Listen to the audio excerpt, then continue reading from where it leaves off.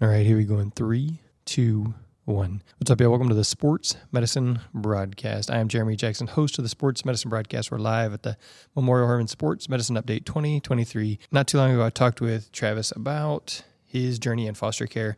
He is also a foster parent, and as all of you know that listen to the Sports Medicine Broadcast, we have adopted 2 beautiful girls out of foster care. We've just completed changing their social security numbers, their birth certificates, their health insurance information. So I think they are completely 100% Jacksons now. I think that's all done, and we are done. You know, that's about 6 months ago. No, 8 or 9 months ago that we adopted them. It was September, and so it's a long process even afterwards. But you know that's our journey. We had our youngest from the day she was 3 days old, and then her sister came to live with us a year and a half later, and then we adopted them just about a year later after that.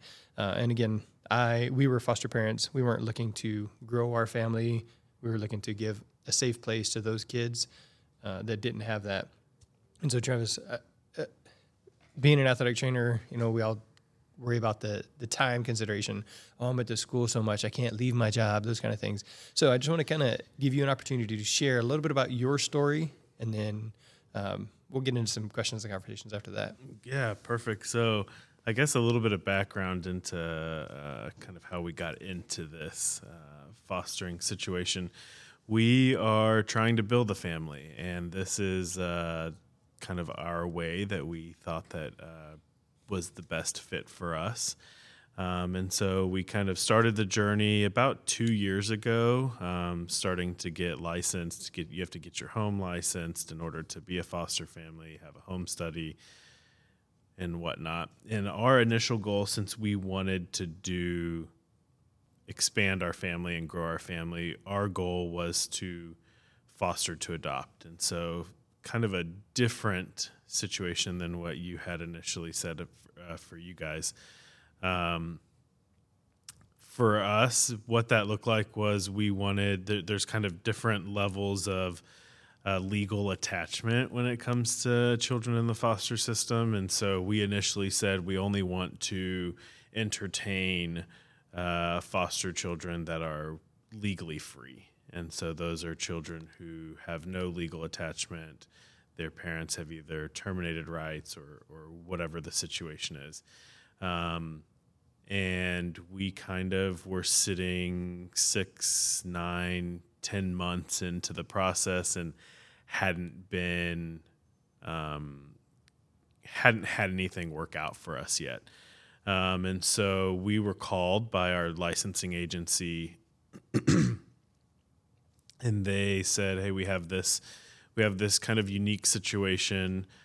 We have 2 children who are looking for a placement. It's an emergency placement, which means that they know nothing about the case, basically. And so would you be willing to do this? And so we said, absolutely. And that day, so we got the call around 6 p.m. By 10 p.m., we had a 2.5-year-old in our home. And the next day, a 7-day-old. So he was discharged straight from the hospital to us. And that was, he was born 9 months ago today. So that was about 9 months ago. And so that was September, and it's been kind of crazy since then. You touched on something was initially the scariest part for me, but I didn't understand the time commitment associated with foster children. And in September, we all know that's a very busy time of year. And so jumping headfirst into it with 2 children back to back, getting placed with us, one being 7 days old, being discharged with some medical issues that needed to be addressed, and the 2.5-year-old needing some things addressed as well. It started to stack up very, very quickly, and the time commitment outside of work started to stack up very quickly. Luckily, I'm in a fairly unique situation that is I am an athletic trainer, but I do not practice athletic training necessarily in my role. I do business development for UT Ortho, and so I have a little bit more flexibility, and so that has played to my favor. I can only speak to my own experience, but if I was practicing as an athletic trainer in a traditional setting, I don't think I would have been. I don't think that our family would have been successful in this specific process. And every situation is unique. And so my CPS journey and your CPS journey has probably looked drastically different, or has looked similarly. But yeah, it's been a journey for sure. 9 months. So we on the 14th will be 9 months for the toddler, and the 13th, and the 14th will be 9 months for the baby and placement in our home. So been a whirlwind. Yeah. So you mentioned about, I think you said 6 or 9 months, something like that, before y'all even really got the phone call. Because when we first did it, we were like, we want to do the foster to adopt, because we weren't really interested. We were interested in adopting kids out of foster care to give them that permanency. And then, and through all the classes, they're like, well, as soon as you get your license, you're going to be getting phone calls. You might even get phone calls for kids before you get your license, and that kind of thing. And we literally, like, nobody, they send out this email like, okay, well, here, these kids are available. Hey, consider us for these, consider us for these, consider us for these. Exactly. And most of them that we're considering are family groups. We wanted to keep siblings together. And that was kind of our goals. Those kids are harder to place. It's easier to place an individual. Let's keep the siblings together. Let's give them that sense of normalcy and permanency. And so for us, it wasn't the day we got our license that we were getting phone calls. It was seriously, I think it was at least 9 months before we got one phone call. And I think it was 1 year before we took our first placement. And then they went back with a biological family. And then I think it was like 10 months later. Yeah, it was about 10 months later when we got our now daughters. And so, again, talk a little bit about that, what that process looked like for you and your family. Yeah, so just like what you said, we were told, hey, you get licensed, and that same day you could have a placement. And that's obviously not what happened with us either. What you said is you kind of get this email. The way that it was, I guess they referred to it as a broadcast. And so it's kind of an email saying, hey, we have this child who is looking for a home. Are there any licensed foster families that are available to take the child? And so we did the same thing. We were like, yeah, absolutely. We'll take this sibling group. And then that didn't work out. We'll take this sibling group. That didn't work out. So it is, I guess the process, I guess I can explain that. So you get a broadcast. You get to choose as a family whether you want to submit what's called a home study. So you submit your home study, which is basically a workup saying that you're eligible and you're licensed to have foster children. You submit your home study. The caseworker who is working with those children, they take in all of the home studies, and then they narrow it down to a handful that they want to pursue further. That handful, then sometimes they go into a committee. And that committee will then review it, and then they will decide which family to place those children with. And what we found was we made it to that small selection, that handful of home studies multiple times, and they would pick another family or a family that culturally fit more appropriately for the child or children.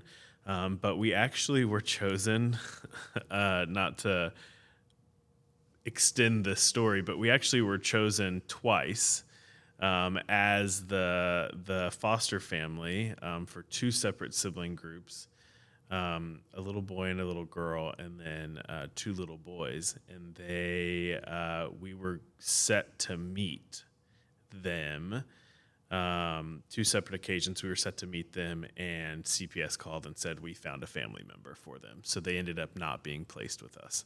And so that kind of is how it happened. And then I was actually working a volleyball game in September when I got the call about the two that are placed with us, and they've been with us ever since, for now at least. All right, and so tell me kind of, like you said, you have a 9-month-old and a Now almost 3.5. oh yeah, almost 3.5-year-old. Tell me a little bit about just the situation, not the system, but just the situation at home with those kids. What does that look like for you in your daily life? Yeah, so I guess getting a 7-day-old until now having a 9-year-old is drastically different. So we've gone through, those everything from the having the days and nights mixed up to going to daycare. They're both in daycare now, and the baby the 9-month-old has 9 teeth, is eating food, is crawling like a maniac, has a huge personality, is standing up. So kind of the daily, I feel like probably looks very similarly to if you have children of your own. We wake up, we get ready, we do morning routine, go to daycare, we go to work, come home from work, pick the kiddos up from daycare, try to figure out dinner and bath time and some reading time and bedtime, and kind of pushing all of that together. But you also have to balance.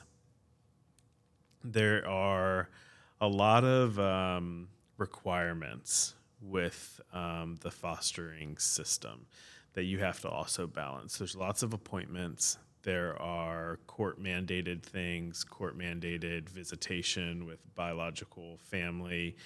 And we are in a situation right now where we have been court-mandated weekly visits. And so trying to coordinate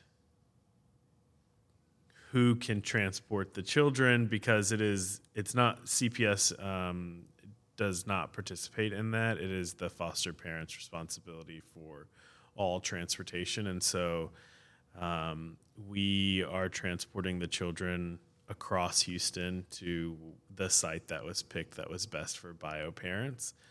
And so we're doing that, and then we have to kill time because we're not at the visit, and then pick the kids back up, bring them home in rush hour. So all of that's kind of a hassle and a headache. But I think outside of that, we try to make it, as you talk about, normalcy and permanency. Normalcy is huge in this situation. Trying to create a very normal home life is what is most important. And so really just focusing on what would you do with biological children? What would you do with the children, your own? How would you manage the mornings and the evenings and daycare and all of that? And just trying to do the same by them. Really nothing kind of sits outside of that I can think of besides the additional kind of court mandated stuff. But also you have to think that sometimes when children come into the foster care system, they have not reached their developmental goals like anyone else. And so because maybe they haven't had the support. And so a lot of time has been spent in the last 9 months getting the toddler kind of up to speed, speech-wise, intellectually. He's also bilingual, so English and Spanish, trying to kind of bridge that, making sure that we are, we're providing the appropriate amount of stimulation to bridge the gap of where he currently is and where he should be, and getting different evaluations in regards to, does he need speech therapy? Does he need occupational therapy? Does he need this? Does he need that? And trying to kind of bridge that gap. He he has drastically changed since he's been with us. Obviously for the better, and he is such a happy little man, just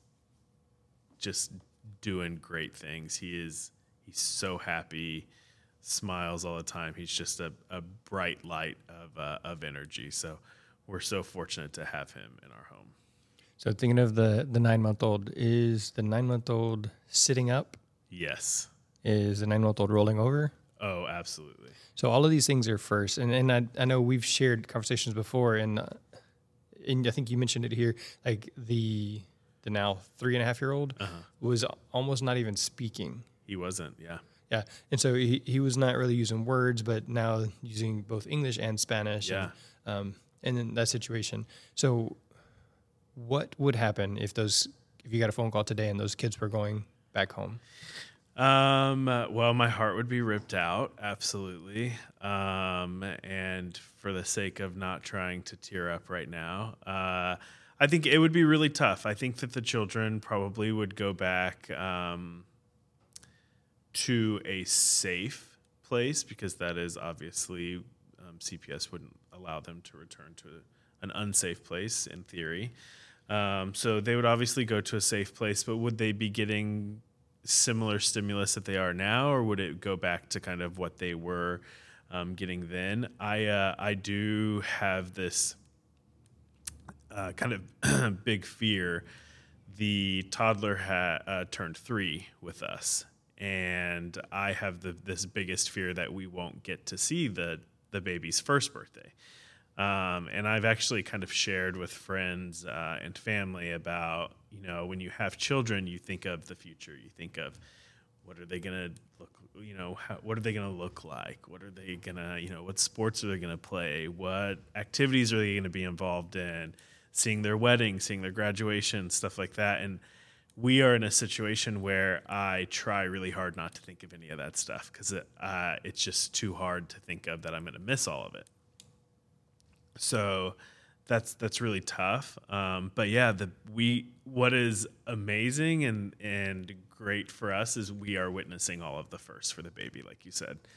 So he literally, he's only 9 months today, but if I came in tomorrow and said he's walking with no issues, I would totally believe it, because he's crawling like a maniac. He pulls himself up. He stands without holding on to anything.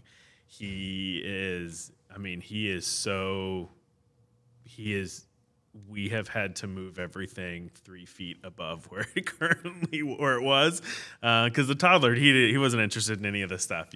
He's only interested in his toys, but now the baby's moving around, motoring around, so he's interested in everything. But yeah, it's getting to see the first of everything. And one of the things that we talk about a lot is these children, they feel like they're ours. We had an emotional attachment to them. I know it sounds crazy, but probably day one, honestly. And so 9 months in, the baby hasn't lived with anyone else. He went from the hospital to us. He doesn't understand anyone else. We are his family. We are his parents. And so for him, I think that it would be really tough. I think one of the things that they preach to us a ton in trainings and getting prepared to have foster children is like you said, normalcy, but also trauma. So these children obviously have gone through some type of trauma in order to have been placed in foster care. And my thought on all of this is absolutely that toddler. It was a very happy day for us when they were placed in our home, but it was probably the worst day of his life. He lost everything that he's ever known. And I fear that the baby will go through the same thing when and if they are removed from us and given back to biological family. I do fear that he will go through that exact same trauma, because he will be losing everything that he's ever known. And that's tough, but we also signed up for it and knew that it could be a possibility.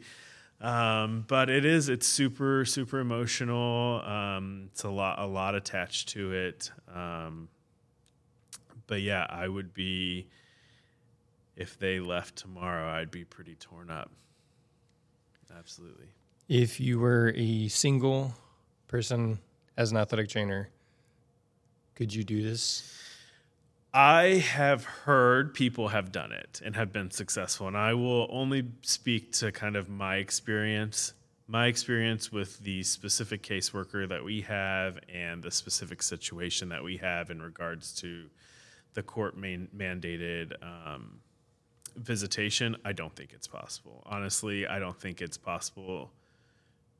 Even if, it's really tough sometimes. Like, it's hard for me to even be able to, have that conversation and rationalize, hey, I need to leave work early again.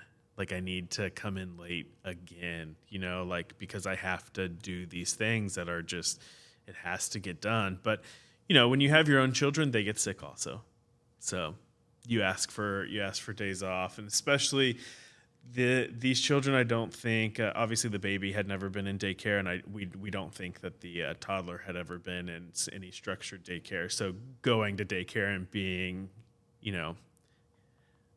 consistently sick for the first 6 months because it's daycare,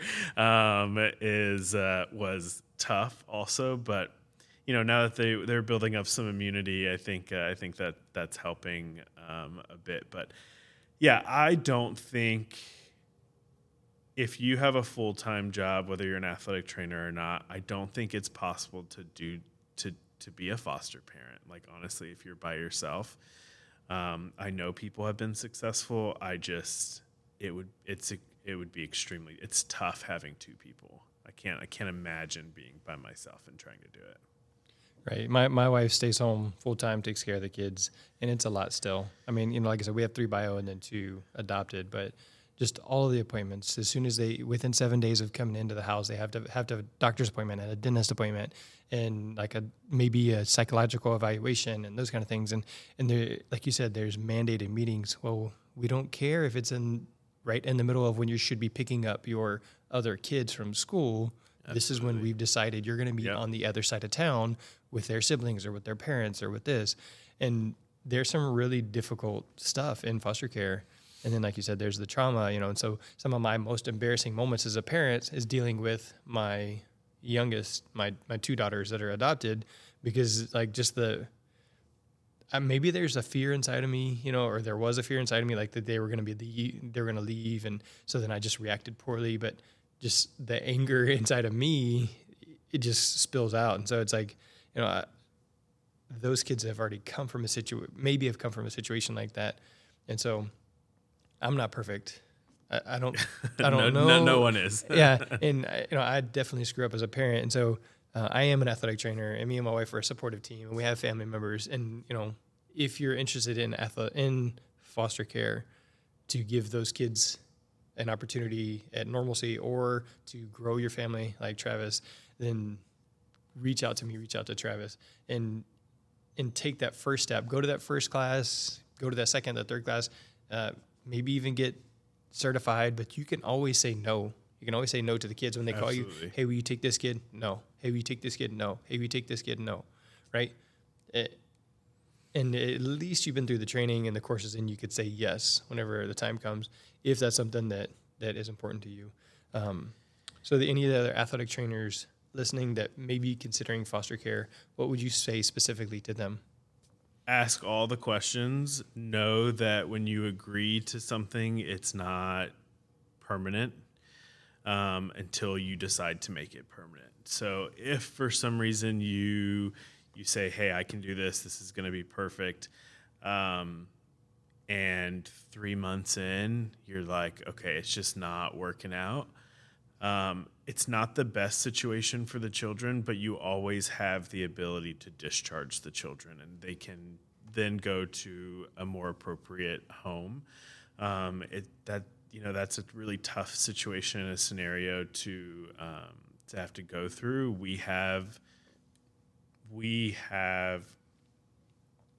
toyed with it occasionally, thinking this is just too much. But then you don't want, it's not too much for the children. The children, no matter what, have to go through it. So that's really tough. But I also think that you have to be, when you are signing up to do this, you have to be selfish to an extent to protect yourself. And that's really tough to say because you sound like a monster saying something like that. And that's one of the biggest things that I've toyed with is you don't want, you want to protect yourself and you want to protect the children as much as possible. But at the same time, sometimes letting go of the children is what needs to happen. And that is, you sound like a monster saying that. Just in reality, you sound like you can't suck it up. You can't suck it up as an adult, and these poor children are now going to have to, go and live with somebody else that they've never met before. But that's the advice I would give is ask all the questions. Never assume that they're going to tell you anything. Never assume that you will be informed. Never assume that that you are a part of the process, really, honestly. You are a holding spot a lot of times for foster children, and that sounds terrible because these children are not transactional and should not be viewed as that. But the state, unfortunately, it's a business, and these people, it's their job, and they get they become used to it, and they don't look at every child as a human being. Sometimes they look at them as just something else that they have to check off their to-do list for the day. And so sadly, I would say if you decide to do this, reach out to either one of us. We can hopefully guide you in a good direction, but you have to advocate not only for yourself but for the children.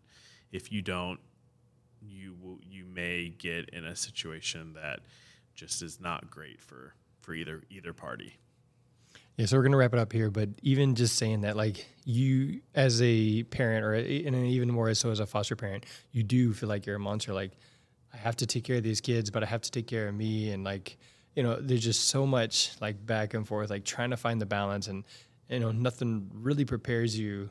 And so it's a very difficult journey. It is not easy. But for me, I would do it all over again if I had to. Like, if someone rewound the clock saying, exactly what's going to happen, would you do it again? I would say yes. For me. And so be willing to take that step, be uncomfortable, but also, like Travis said, get lots of answers, get lots of help, get lots of support. If somebody wants to reach out and get a hold of you, what's going to be the best way to do that? Cell phone, probably. I can give my cell phone, email. Honestly, any way is best. But yeah, I think cell phone would be the best. Cool. Well, is it okay if I put that in the show notes? Yeah, absolutely. All right. Yeah. So I have that, and I'll put that in the show notes there. So if you guys want to text Travis, or if you want to get a hold of me anyways, you can. Social media, your email, any of that stuff. It's all there on sportsmedicinebroadcast.com. This one is sportsmedicinebroadcast.com/foster care ATs and sportsmedicinebroadcast.com/foster care ATs. And I'm praying alongside of you that you do get to complete adoption. But if not, then that you can experience that grief and that healing that's going to come with the separation and things that people just kind of say, oh, well, I guess it's for the best. Well, I mean, I don't know that, but it still hurts. Yeah. So whatever happens, I'm praying alongside of you, and I'll be here to kind of help walk through the process with you. So I appreciate you for saying yes to foster care. Absolutely. Thank you. Yep. That is a wrap.